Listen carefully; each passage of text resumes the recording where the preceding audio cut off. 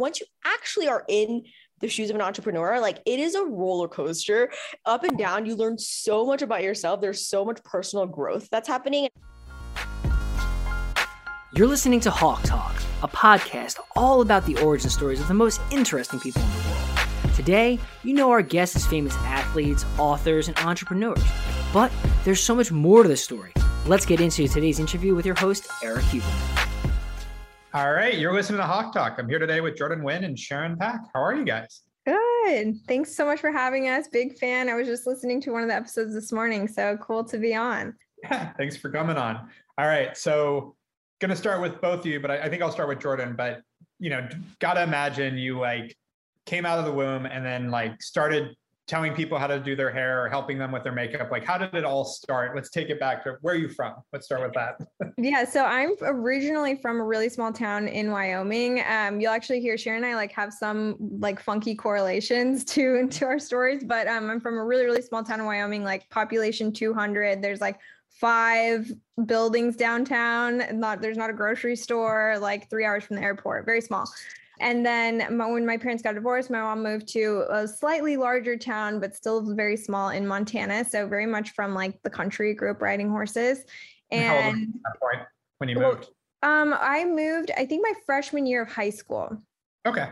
And so growing up, just real curious, you're in this small town, was beauty or fashion or did you have an attraction to that at that point? Or were you? No, I actually didn't wear, in that town, there's not really trends aren't really happening as much. I didn't even know Louis Vuitton. I didn't know the Kardashians, any of those things until I moved to California much, much later. So I don't think that I was necessarily super into beauty, but I always wanted to be an entrepreneur. I always did lemonade stands. I started a dog walking business. I had a whole business plan drawn up for it. And I had basically a business pretty much all through college. Even I had a couple different businesses in college. And so not necessarily, I did get into hair, probably middle school, high school. I was really into French braiding, and I would do all my teammates' hair and everybody at school. But it was mostly braids. So 2 questions. First, teammates on what sport? Curious. Volleyball. Nice. And where do you think that came from, the entrepreneurship side? Were your parents entrepreneurs? Was your mom did she push that? Yeah, both of my parents were hardcore entrepreneurs. My dad has a construction company that he owns, and my mom is the most ultimate entrepreneur I think I've ever met. We started off very low income family, and my mom would start a bunch of random businesses, and we would the whole family would work them. She had a wood essence brand where we literally were chopping wood, dipping it in oil, and then selling it at little vendor fairs. And then when we were in high school, she had a really bad experience with a local shipping center. And she was I'm just going to start my own. And we were of course you are. And then literally boxes started arriving at our house, and she was not joking. And so in high school, me and my sister, for our second job, we actually worked at my mom's box shop. That's what it was called. And we did shipping and gifts. And then even after we graduated, my little brother was the youngest behind us, and my mom had never went to college. And so she actually went to college the same year as my little brother, to the same college, and then got her undergrad, and then went on to get her law degree. And now she has her own law firm, and she was the oldest in her class, but she's she's the ultimate entrepreneur. You can do whatever you want to do, very confident. And I think that she really instilled that in me, where just no fear, let's give it a go. That's really amazing. So had kids that have graduated high school, goes back to law school and starts her own law firm. I guess, she was before Kim Kardashian, going back to that. Exactly. She was the original Kim Kardashian. There it is. And so Sharon, curious with you, taking it way back, did you come out immediately and know that you wanted to get into hair and beauty and that side of the business, or where did it all start? It's so funny because Jordan and I have very, very similar backgrounds. I'm from a really small town in Arizona. It's a border town called Rio Rico. My parents are South Korean immigrants. They moved here after they got married. They really came for the American dream. And once they landed in LA, they realized, wow, it's actually really hard to survive in the US as an immigrant. My mom worked in a sweatshop, and my dad was a truck driver. So when they heard through the grapevine that there was opportunity in this small border town, a population of a couple hundred, I remember my entire school had maybe 200 people in the entire school, and you knew everyone because it was such a small school. they moved down to Arizona, which was called Rio Rico. And my dad was a truck driver. He would take merchandise from this small border town called Nogales to California and then drive it back and forth, back and forth. My dad actually passed away when I was 13. It was like a fluke. He had a random heart attack. So then my mom, who speaks zero English, had to kind of step in and just take over. I have an older sister and a younger brother, all similar in age gap to Jordan's family as well, to another fluky coincidence. But my mom is the one who really encouraged me to do what I'm doing right now. As an Asian American, usually you're encouraged to take a very stable route, right? They want you to be a doctor, a lawyer, something that brings very steady income. Like taking a risk is not something that is ingrained in us. And in the beginning, I actually had a huge fight with my mom about this because I initially went to school for pre-med. But then after taking a couple of chemistry classes, I was like, this is not for me. I'm not going to keep trying to make this work. So I took 2 classes and then dropped it immediately. Where were you going to school? So this is where Jordan and I met. We both went to Pepperdine. Yeah. And we were in the same capstone classes. That's how we actually crossed paths, and we can get there in a second. But when I originally wanted to kind of go down this path, my mom was super against it because it was so risky. And there's like, not, as an immigrant, it's really hard to take that big of a risk. So yeah, that's kind of my life story. And so growing up, I'm curious with you, were you entrepreneurial as well? Did you jump into helping with bills or anything like that, or working? No interest. So as you said, you wanted to go. Absolutely not. It's so funny because I think I built my confidence much later in my career. I was the quiet one. I never really spoke up. Even when I was, Jordan and I met at ColourPop, if they posed a question, I never directly voiced my opinion. I would whisper to Jordan, and Jordan would be like, Sharon thinks that, da, da, da, da, da. And it's because I never realized that I could have a say or a stand on what I was doing. And it's something that I learned over the years. And so going to where you just left off. So you met senior year, you said your capstone. So I assume senior year at Pepperdine? Well, Jordan thinks it's their senior year, but I remember her in my freshman year. She joined second semester and we were both, again, fluke in the same dorm. There's like 30 dorm rooms or dorm residences on the campus. And we both ended up at the not dorm. She was on the 3rd floor. I was on the 1st floor. She doesn't remember me, but I do remember her. And we were in the same major, which is the integrated marketing communications. And then in our capstone year is when we really started working with each other, kind of rubbing shoulders and getting to know each other on a deeper level. And so you're getting to that point. So when did you switch from pre-med, by the way? I switched in my sophomore year. Okay, cool. And so you've had a couple of years of that. At that point, was it for both of you just get a marketing job? Was that the dream at the time? Like you wanted to get into integrated marketing, you wanted to find either an agency or a brand to work for? Like where were you thinking your path was at this point? On my end, I think I had no idea. I moved to California from Montana. Like I think when you're in these really small towns, like you don't even understand what all the career opportunities are. Like a lot of people become teachers. Like that's like what most of the people from my class were, because you don't understand like all the different like levels in like corporate America, I guess. So I just really went to school for something that I thought was interesting. And the courses, I picked my major like purely based on courses. I didn't even know that I would go into marketing. I think it was like really crazy. I had really no intention of even getting into the beauty space, but I really needed money. And so I had like a couple side businesses. I had like a nanny business. I was selling like cheese boards. And then I actually got like approached by one of the families that I nannied for. And they were like, oh, we're starting like something. They didn't even tell me that it was a cosmetic brand. And they wanted somebody like younger who was still in college, who like really understood like the millennial audience. And so, and I was like, oh, I can't do it because I like need the money from my nannying job. And they were like, oh, well, we'll at least match that. So that was the only reason that I took it. So I think I was just like hustling any opportunity, but I didn't even have like a big vision of what I would do. I just knew eventually I wanted to have my own brand. You did. You knew that at some point. And did you know what category you wanted that to be in? No, at first I wanted to have a nonprofit, and that's still something that I would love to have at some point. I like love animals and animal rescue, and I think that there's like so much opportunity in nonprofit, particularly on the animal side, that really pairs with like the kind of social media marketing that I've learned. But I didn't know that I would do like a D2C brand for sure, especially at that point in time. Like D2C was not really around, and so it wasn't so easy to like envision being an entrepreneur. It was more like a services entrepreneur, which is something that I'd seen my mom do when I was younger. Makes sense. And how about you, Sharon? When you switched, were you like, I want to go into marketing, like I want to get a marketing job, or was it, I'm going to build something? I originally wanted to get a marketing job, and I started interning a ton. Like every summer I was doing 2 interns in Korea, in the US, just like anything that I can get. I wanted to get as much. Are you actually going back to Korea a lot? Yeah, I used to go in the summer because I have family there, and I was interning at advertising agencies. I interned at Chiat+Day, which is like one of the biggest advertising agencies in the world.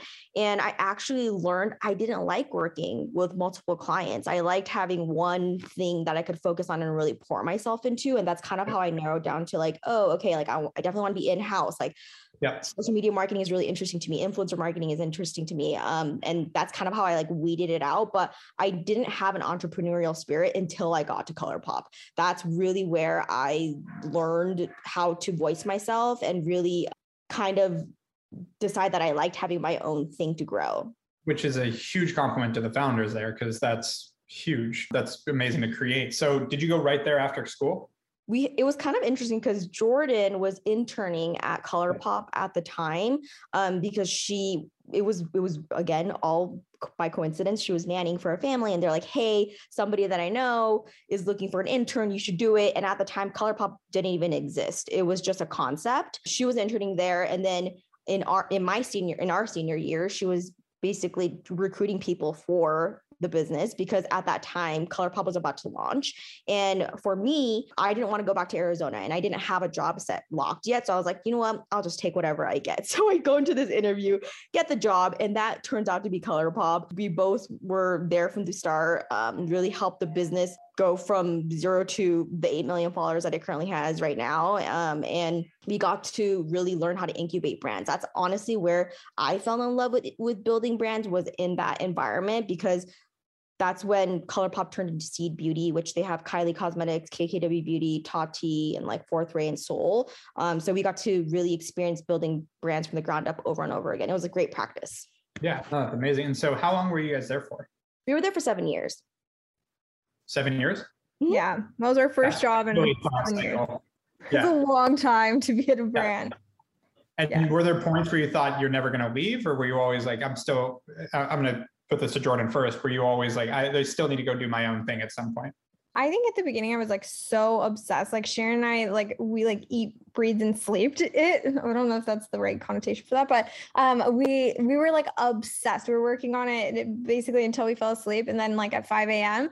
So I think it like for a time period, it was so fulfilling that I had like no interest in leaving. I really felt like it was like my baby. But then at some point, I think you can kind of see that there are definitely different like career paths. And there are some people who become experts in like one field of marketing, and then in one field, and then maybe say it is marketing, and you want to go on to be like a CMO, and like then your whole career is just like optimizing these funnels, which there's a ton to do. But I think that eventually Sharon and I realized that like a part of some of our favorite part was like the building like across the board, and building like a community, and building like a brand, and to just stay in one funnel. And obviously, as if you're a team member on a brand, as a brand scales, like your role gets more and more narrow. And so I think Sharon and I were kind of experiencing that, where at the beginning we're doing everything, and then over the years, you know, we're like kind of getting focused in while other like experts are being brought on. And so at that point, I think I was like, okay, like I loved like how it was, and I love like the hustle of a startup. And so then I think that's when Sharon and we also knew we worked really well together. One of my favorite parts of like the Sharon and I origin story, which a lot of people call us Shorten, because we were like the faces of ColourPop together all the time. And so we like got this nickname, and everybody called us that. But the kind of the origin of that was Sharon and I were in those classes together, but we both were working like a ton, and we didn't really have like the same kind of social life that maybe a lot of other college students students did. So when it would come to group projects, nobody would pick us because we didn't know anyone. And so we would always end up being like buddies by like default because we were the only ones left. We actually worked really, really well together. And when I was helping recruit for like ColourPop before their launch, I tried to get a bunch of my friends to start, and none of them wanted to like go join a startup. And so my mom was like, oh, you should actually pick somebody who you've worked really well with, like not a friend. Why would you pick a friend for that role? And so Sharon, obviously we'd done a bunch of group projects and we both like crushed it. Like it was never an instance where you're in a group and like one person's doing everything. And so I told her about it, and then she kind of told the story of where she started, but it worked out really well because now Sharon and I have been together for like almost 11 years working together. And so it was really great advice. That's awesome. And so I'm curious, Sharon, on your end, when you go to join a beauty startup, your mom who wanted you to be pre-med, how did that go over? Was that at that point that she accepted your change in career? Was it pretty open, or? She was so upset. We didn't talk for 2 months, actually. I actually got into a huge fight with my mom, and we didn't talk for 2 months because she was so disappointed. And she said this one line. She was like, don't call me when you're poor and you need money, is what she said. And I was like, don't worry about it. I won't be calling you. And then I kind of just went for it headstrong and just ignored I think she kind of had to say about it. But at the time, also remember, DTC was not a thing, especially like e-com businesses were not a thing. Nobody was doing that. Social media was just starting. Influencer marketing was just starting. So I think it was really hard for somebody so traditional to wrap their head around this concept. So that's kind of how it happened. But now I always tell her, I'm like, Mom, remember that one time you told me not to call you when I was poor? I was like, I remember. Remember that. Yeah, no, that's perfect. And so I'm curious, at what point, and we'll get obviously into the rest of the story, was there a point where she went, okay? Oh, major. I think, again, like Jordan said, we were so obsessed. We were so obsessed with building ColourPop. We had no personal life. And on top of that, ColourPop is in Oxnard. So we were living we weren't in the city. We were both in either Oxnard, like Santa Barbara area, or Calabasas area, which is super far from basically everything. Yeah. So I think when she saw the grit and just passion that we had for the brand is when she realized, okay, this is real. And to see the progression of the brand in such a short period. I mean, in year 2, ColourPop was already just this beast. Everyone was talking about it. Like it was like a household name by year 2. It was crazy. And you two drove a lot of that. You were managing on the marketing, right? Yeah, we led the marketing teams. There you go. And so I guess I won't ask that question. I was going to say, at what point did you start looking? But 7 years in, you get to that point where you both feel like it's at its course. Did you immediately know you were going to work together on the next thing, or were you not sure yet? We had always talked about like how we want to do something together, because actually so when Sharon and I first started working together at ColourPop, like at the very, very beginning, of course, it was like good because it's like low table stakes. But then as everything started to really like grow, and obviously Sharon and I were fortunate enough to be at the forefront of that, we actually got very competitive with one another, and we'd never had like a serious job before. And so even like some of those communication skills, like you're not, and we didn't have like a direct leader because it was we just reported directly to the founder. And so it was kind of like you could take whatever you could get your arms around. And that really made like for this very competitive environment. And so at the beginning, Sharon and I were like duking it out all the time. It got to the point where we literally had to sit down and be like, okay, we like hate working with each other, and like, but neither of us are going to leave. So we better fix this. And then we did. And we had a couple of those moments that we really worked through together. And so after like a couple years of that, we really realized like we do have very different strengths. Like there's no reason for us to like compete with one another. Even internally at ColourPop, they called us Shorten because they didn't know who did what. So they would just be like, oh, Shorten, can you? And then it would be like open-ended of like, who's going to take it. And so we ended up being like, okay, like this is what I like and what I'm good at. This is what you like and what you're good at. And so we would like naturally divide and conquer. And that's when we kind of realized like we have very complementary skill sets and we like make a perfect pair. And so that's when we wanted to go on and do something together. And we had like a notepad that we were always like writing down ideas on. And we had a bunch of like different crazy ideas. And at one point I was like, oh, maybe hair. And Sharon, I would always like have these ideas and Sharon would kind of be like the temp check. And usually she's like, that's a terrible idea because of like XYZ. And so when I said the hair idea, she's like, okay, that one's a good idea. And very serendipitously, like within a couple weeks of us kind of agreeing that this was like a potential good brand, Kevin, our now co-founder at Insert Name Here, which we haven't talked about, but which is our brand, he DM'd us, and we had met him through BeautyCon several years ago. And he was like, he kept asking us to dinner. And we were like, is he asking you to dinner? Like, because he's in our DMs, and we're like, it's so weird. And then he we weren't answering him. And then he group DM'd us, and he's like, will you please let me take you to dinner? And we were like, oh, okay. So we went to dinner with him. You weren't sure if he was asking you on a date or we were like, is he? We totally thought he was hitting on us. We were like, did he message you? And knowing Kevin, he's the most innocent guy. So it's like, I get it. Like, just for the audience, like Kevin's such a straightforward guy. That's awesome. Yeah, Kevin's just so scrappy that he was just like let's chat. And so then eventually we went to dinner with him, and he was like, I know you guys did at ColourPop. Like, if you could do anything, what would it be? And we had literally just agreed on this idea 2 weeks before. Wow, got it. And so did Kevin go, great, I've got the money, let's go? Like, what I'm curious what happened from there, basically. So I think this is what kind of really sold us into Kevin as a partner. Was we told him this idea. Jordan was freaking out afterwards. She was like, I messed up. I shouldn't have told him our idea. He's going to take it now and run with it. She was freaking out. And I was like, dude, I think it's fine. I don't think Kevin's going to go make a hair brand by himself. But Kevin breaks off. He does this super extensive, full-on research into the hair space, comes back overnight, comes back with a report of what's the opportunity, what can we do here, how can we win, just all these things laid out. And we were like, wow, this guy is serious, and he's obviously smart. So that's what really made us want to even explore this with him. And so how quickly did you, tell me what happened next, but how quickly did you jump in and go, all right, ColourPop, it's been fun, we're out? This meeting was in July, and we launched the brand in November. Wow. Full on, fully built website, product. Kevin and I went to Asia together, met the factory. This all happened in a span of 4 or 5 months. Just to be clear, because I'm pretty confident in this, you didn't raise any money either, right? You didn't go and get no venture money, just for podcast too. So you're both shaking your head. Oh yeah, sorry. No, we did not raise any money, and we still haven't raised any money. We're still fully self-funded. Yeah, which is, again, when you can do that, I think it's such a great way to build a business. And so from July to November, how quickly did you go full time? Did you keep your job at ColourPop while you worked on the side, or did you just bail and go? Yeah. Sharon came over almost right away. When did you come over? In February, Sharon? Yeah, in February. But no, actually in November, because I basically took a bunch of consulting gigs to bridge it for me, basically. Got it. And then I came over in March, March, April of the next year. Got it. So Kevin full time, and you two were helping on the side while still helping at ColourPop until you had enough income to make it make sense.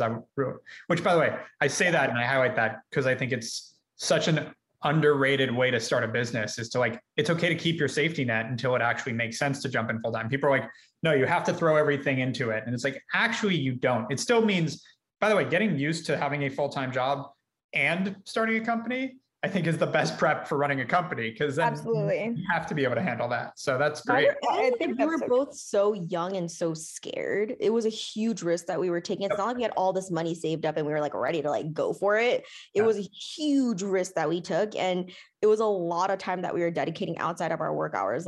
We would finish work and then drive down to Santa Monica and do these 6-hour meetings after work, and end up sleeping at 1 or 2 the next day. It was a huge undertaking. Now that I look back on it, I'm like, how the heck did we do it? But were you living in Oxnard at that time? I was. Jordan was, yeah. So by the way, really fun little side note. So I grew up in a small town. My graduating class was 11. I then went to school in Arizona, so in Tucson. And then my dad's whole business was based out of Oxnard, and I grew up in Ojai. So wait, that's crazy. I was an hour away from Tucson.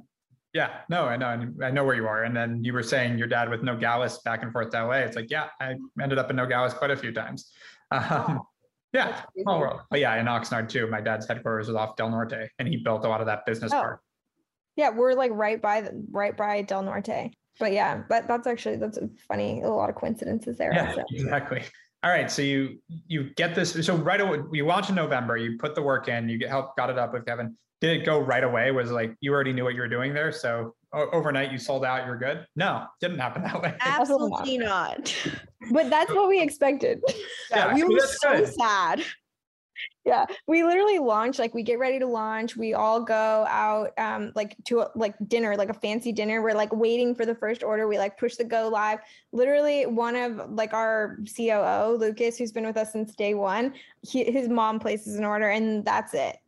And then we were like, all right, like, it's okay. We were like, kind of like talk ourselves through it. And then basically over the next week, we were getting like one order a day, like even longer than that. Like I can't even, we should have like documented, I guess we could look back now, but like it took, everybody's like, oh, well, like it was easy for you. You guys just like popped off. And we were like, no, like it took us like more, probably like 4 to 6 months before we had really any traction and even could figure out like the SKU that we thought was going to be the best SKU that like our original whole business model was around was like we couldn't even sell it. It was like we just sold out of the last pieces like at the beginning of this year. And then the SKU that really took off was actually what year did you launch? How long has it been? We soft launched in November of 2018 and like officially launched in March of 2019. Okay. So still, it's been 2.5 years and you just sold out of the first SKU that you thought was going to be your top seller. We thought we were going to be a wig company. Yeah. We thought our main product was going to be wigs, but that did not happen that way. And so again, let's say 2 months in, you went in right away at November, you were saying, Sharon, right there, you were actually consulting to keep the bills. Any anxiety around that a month or two in when you're selling one a day? Yeah. 100%. And I think a big part of it was like ColourPop was such a big part of who I was. It was like I identified myself through ColourPop. So when I left, it was kind of like a mental like F for me, I guess, where I was just like, wow, I lost this big part of who I am. So I was working through those like emotions while I was also trying to figure out like, can this even work? I don't know. I just took this big risk. Yeah, because we grew like a really big social following, like being known as the ColourPop girls. Like I was just moving and I was cleaning out my like closet and we like people were making us like custom like jackets and things that said like the ColourPop girls, like Shorten. Like we were really like born in that space. And so for both of us, that was a really like tough and honestly like borderline dark period because it caused a lot of conflict because I was of course supposed to come over when like Sharon came over and I was literally too scared. And I think that, and there was like all this tension because Sharon like made the jump and I wasn't ready to make the jump. And like you said, like, and I think we also felt the pressure definitely like initially about like, oh, you just like give it your all. And I think like in hindsight, both of us have been like, oh, we definitely should have just like kept a job, like, cause it's slow going at the beginning. You have no idea what to expect. It's literally changing like daily. And so I definitely would recommend to anybody starting a business to like stay where you are until you at least like prove that there's even something there. And I think that that's something we learned, but it caused like a lot of tension at the beginning. And so on that note of you not sure, and you said you joined in March, was that right? Yeah. So though once March hit, did you see traction? What caused you to feel confident that you could make the leap? Or was it just like, all right, I've given this enough time, I've got to do it now? We had seen like a pretty good amount of traction. Like I think we were doing like over 100K a month at that point in time, which was kind of like a number that I had given myself. And also like, it was just like I felt so guilty not coming over that it was like the pairing of the two, like, okay, like obviously there's traction. Like I can't really, like, I still was really scared, but I had to make the leap. And then even just like on a friend level with Sharon, she was like, I need you to come over here. And I was like, okay. Yeah. Also, like Jordan said, like we had built kind of a following during our years at ColourPop. So we hadn't been able to talk about our involvement in the brand until much later. And that obviously was a big boost because then everyone was like, oh my gosh, the Shorten created this brand. Like, it's now somewhat credible because when this hair brand comes out of the blue, everyone's like, where did it come from? Like, why are all these people randomly talking about it all of a sudden? Yeah. Like it resonated in a different way when we were able to like openly talk about it. Do you think there was a benefit though to build that base and that before, like, because you could have done it day one and just, you've seen brands launch like this where it's like day one, they start talking about it, they get that boost, but they don't even have the systems built to nurture it. Like, do you think it was good that you had to start a little scrappy first before leveraging that? 100%, because I think that's when we realized like, wow, this brand has legs without us, like without our name. Yep. There was already traction before I even told people about it. People were interested. They were like, what is this brand? Like, what's going on? Obviously, like us coming forward about it was kind of like a level, it was just like extra credibility. But the brand had legs without us. And was that in March when you did that? Yes, March.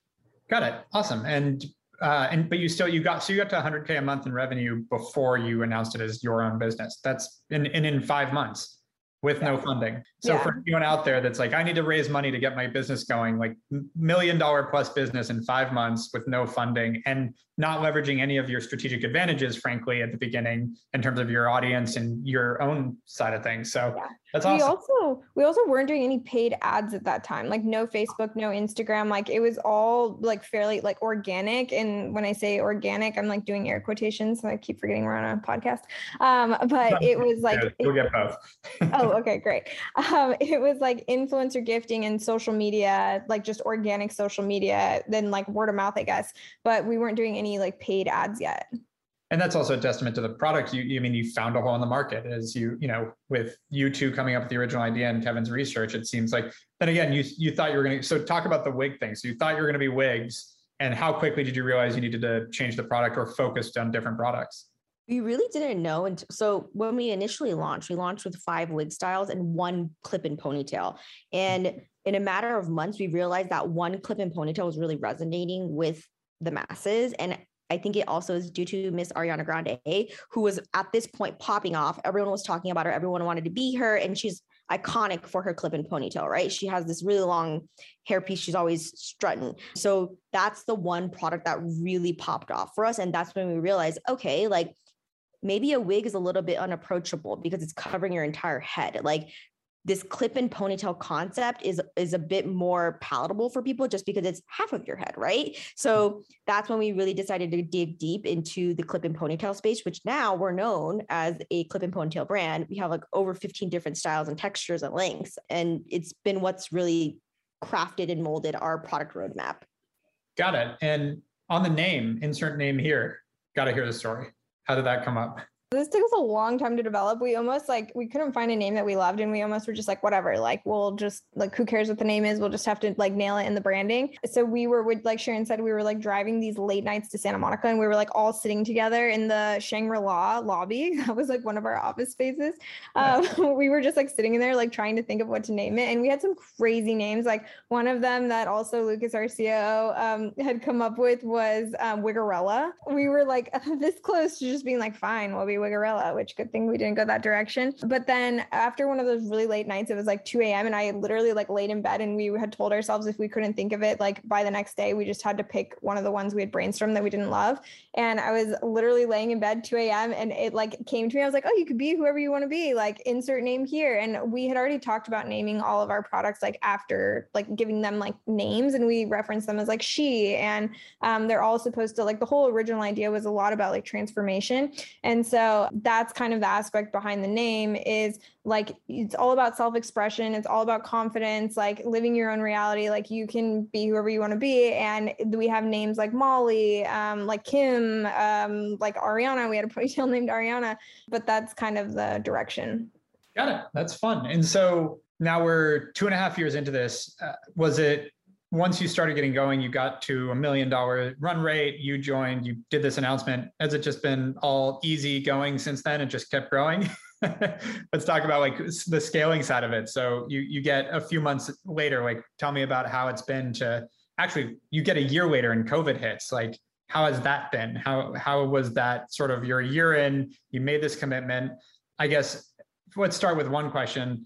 Have you both felt good about the leave since you left, like diving in as an entrepreneur? Has there been any doubt there, or did you, once you committed, you felt good about it since? For me, like once I committed, I felt really good about it just because I was learning so much. And it's interesting because in the beginning, you're like, oh, I could be an entrepreneur, right? But once you actually are in the shoes of an entrepreneur, like it is a roller coaster up and down. You learn so much about yourself. There's so much personal growth that's happening. And also like, I never even knew what a P&L was before I started being a founder, right? So I think from a growth standpoint, it's been incredible. But I will say like 2020 was kind of like an unusual year for many brands because of COVID. Like a lot of like big players had to pull out of like the performance marketing space, right? So like CPMs are super, super cheap. Like everyone could kind of pay to play. Like it was just like an easier time to enter the market. And we had a great 2020, like amazing. we built our hot tool category during that period. We launched our first hair waiver in, I think it was April, completely blasted off like on the day of launch. And after that, we couldn't get enough inventory in to even like support the sales. Like it was a very interesting time. But I think with 2021, like with the iOS updates, it's been like slightly different. But it's also like a different, you learn different things. So I don't regret it at all. How about you, Jordan? Do you ever have any, I wouldn't say regrets, but any like fear, like maybe I should have stayed in the job? Because I know like that's the thing that every entrepreneur could say is it's a roller coaster and it doesn't end. Like thankfully my business partner and I realized this a while ago, but like Mark Zuckerberg is the richest guy in California and he's dealing with renaming his company. The government might shut him down, like all this crazy stuff. Like there's no finish line as an entrepreneur. The bigger you get, the more the problems are. So I'm curious, have you had those moments where you're like, yeah, I don't know. Or has it just been once you got in, you're like, no, this is great? I think once I got in, I was like really committed to it. And I do like love the brand. Like it's like it does feel like a special kind of part of you and you don't want to like let the brand down. And so and like you're also employing all these people. And I think we have like a really great culture. And like I feel like literally responsible for these people's careers. And so once I was in, like I'm obsessed and the stakes are like too high for it to fail. And so I couldn't even like think about leaving. That doesn't mean that it's not really hard. And sometimes I'm like, why did you like think this was a good idea? Like, this is crazy. But I would never, I don't think there's like, I don't think you could even pay me to go back now. Like there's no world, but it's definitely like has a lot of ups and downs, like high highs and low lows. Oh yeah, that's standard. And so, as you said, so COVID, you guys skyrocketed, which I think this is something that most people missed is like with COVID, everyone stopped traveling and going out and had a lot of extra money. Like, let's just be real. The government paid everyone paid companies to keep their employees and then paid those individuals more money too. So there's a lot of disposable income. And as you said, a lot of the big companies pulled out of advertising, which dropped the cost to advertise. So if you're in direct to consumer in 2020, if you did the right things, you did really well. And coming out of that, and now we're in this aftermath of COVID, people are talking about the supply chain. Have you guys been okay figuring out that? As you said, even early, you were struggling with keeping up on inventory. We definitely still have some supply chain issues, especially I think ours is like kind of a combo of issues because we are self-funded. And so we have to be very conservative with like the orders that we're placing because we don't have like the flexibility to sit on a ton of inventory that we're not moving through. And so I think the combination of conservative ordering and like the delay of a lot of like the shipments and even getting like stuck at the port, we had our number one SKU during COVID, like, which was really great for us, but we had our number one SKU at the time was stuck in the port for 3 months. We were out of stock for 3 months and it was here. It was just stuck. So we definitely have a ton of those issues. We even still like we've gotten a lot better, but we recently launched a totally new construction of like a half up, half down ponytail. And it sold out within 24 hours. We restocked it 4 times since. Every time it sold out within either 24 hours or like 3 days. And so that's like a huge issue that we've just been working through because it's also currently like our number one like performing like ad set. And so I think that especially being self-funded, that'll probably always be something that we really toe the line on. Which is smart. I mean, it forces you to be a little more responsible too. That's a scary thing about raising money. That makes sense. So 2 more questions for you both. Number 1, what's next? What's in the future? What do you want to be next?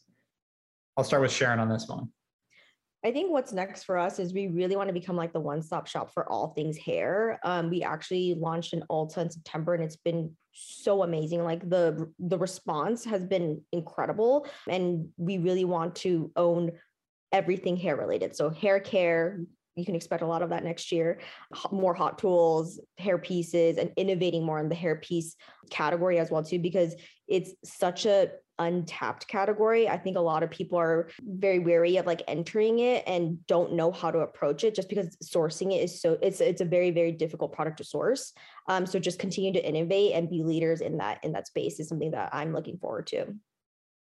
Anything to add, Jordan? I don't think really, like a lot of people always say like, oh, what's next after INH? And I'm like, I can't even see that far because INH is like the be all end all right now. And I think that we still have so much work to do on like really every aspect. Like I really feel like we're just getting started. So got it. And so last question, I'll start with Jordan on this one. What's one piece of advice you either wish you got or you did get that you would, if there was someone trying to achieve their dreams or really go after it, that's just getting going, whatever age, kind of like your mom going for law school afterwards, but it could be any age. But like, what's that one piece of advice, again, that you either wish you heard or you did hear that really helped you go on your way to be a world beater?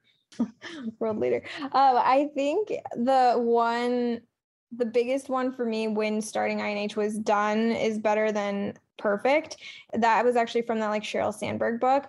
And that like, I think it's like a big Facebook motto. And that actually made a really big difference for me because when I first started, I was like responsible for building out like a lot of the marketing funnels, and I like had done it previously. So I had all these ideas of like exactly how it should be. And we had like a very, very small team. It was basically like us and one graphic designer. So getting everything to like the level that I imagined in my head was very slow. And Sharon at one point was like, just like get it done. And I was like, okay, you're right. So like that is definitely, I think like, and that applies very much to like the startup phase because it's never going to be perfect. Like it's better to just like launch with something that at least like gets the job done. So that was a really big unlock for me. Got it. And how about you, Sharon?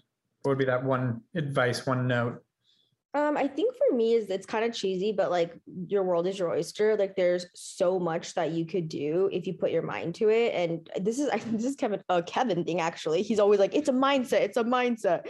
Whatever you put your mind to, you can do it. You just manifest it. And I totally do believe that because I think like when you're positive, like the energy that you release attracts good energy back. And I feel like a lot of times if you go into something with just a negative mindset, you're just never going to get what you want. So just having a positive mindset and just really thinking like you could get anything you really want. Yeah. And it's kind of like a muscle. The more you force that positive mindset early on, the more it just happens naturally. So totally agree. Well, Jordan, Sharon, this has been awesome. Thank you for coming on Hawk Talk. Thanks so much for having us. Of course. Hawk Media is your outsourced CMO and marketing team. We'll dive into your business for free, identify opportunities in your marketing strategy, then get you teamed up with individual experts, all month to month and a la carte. Whether you're looking for a Facebook advertiser, a web designer, or a fractional CMO, we can help you drive growth for your business. We've successfully grown over 2,500 brands, and we're here to help you too. No matter your goal, we've got you covered. To learn more, visit hawkmedia.com. That's Hawk with an E, media.com. You've been listening to Hawk Talk. To ensure you never miss an episode, subscribe to the show in your favorite podcast player. If you're listening in Apple Podcasts, we'd love for you to give us a quick rating for the show. Just tap the number of stars you think this podcast deserves. Thank you so much for listening. Until next time.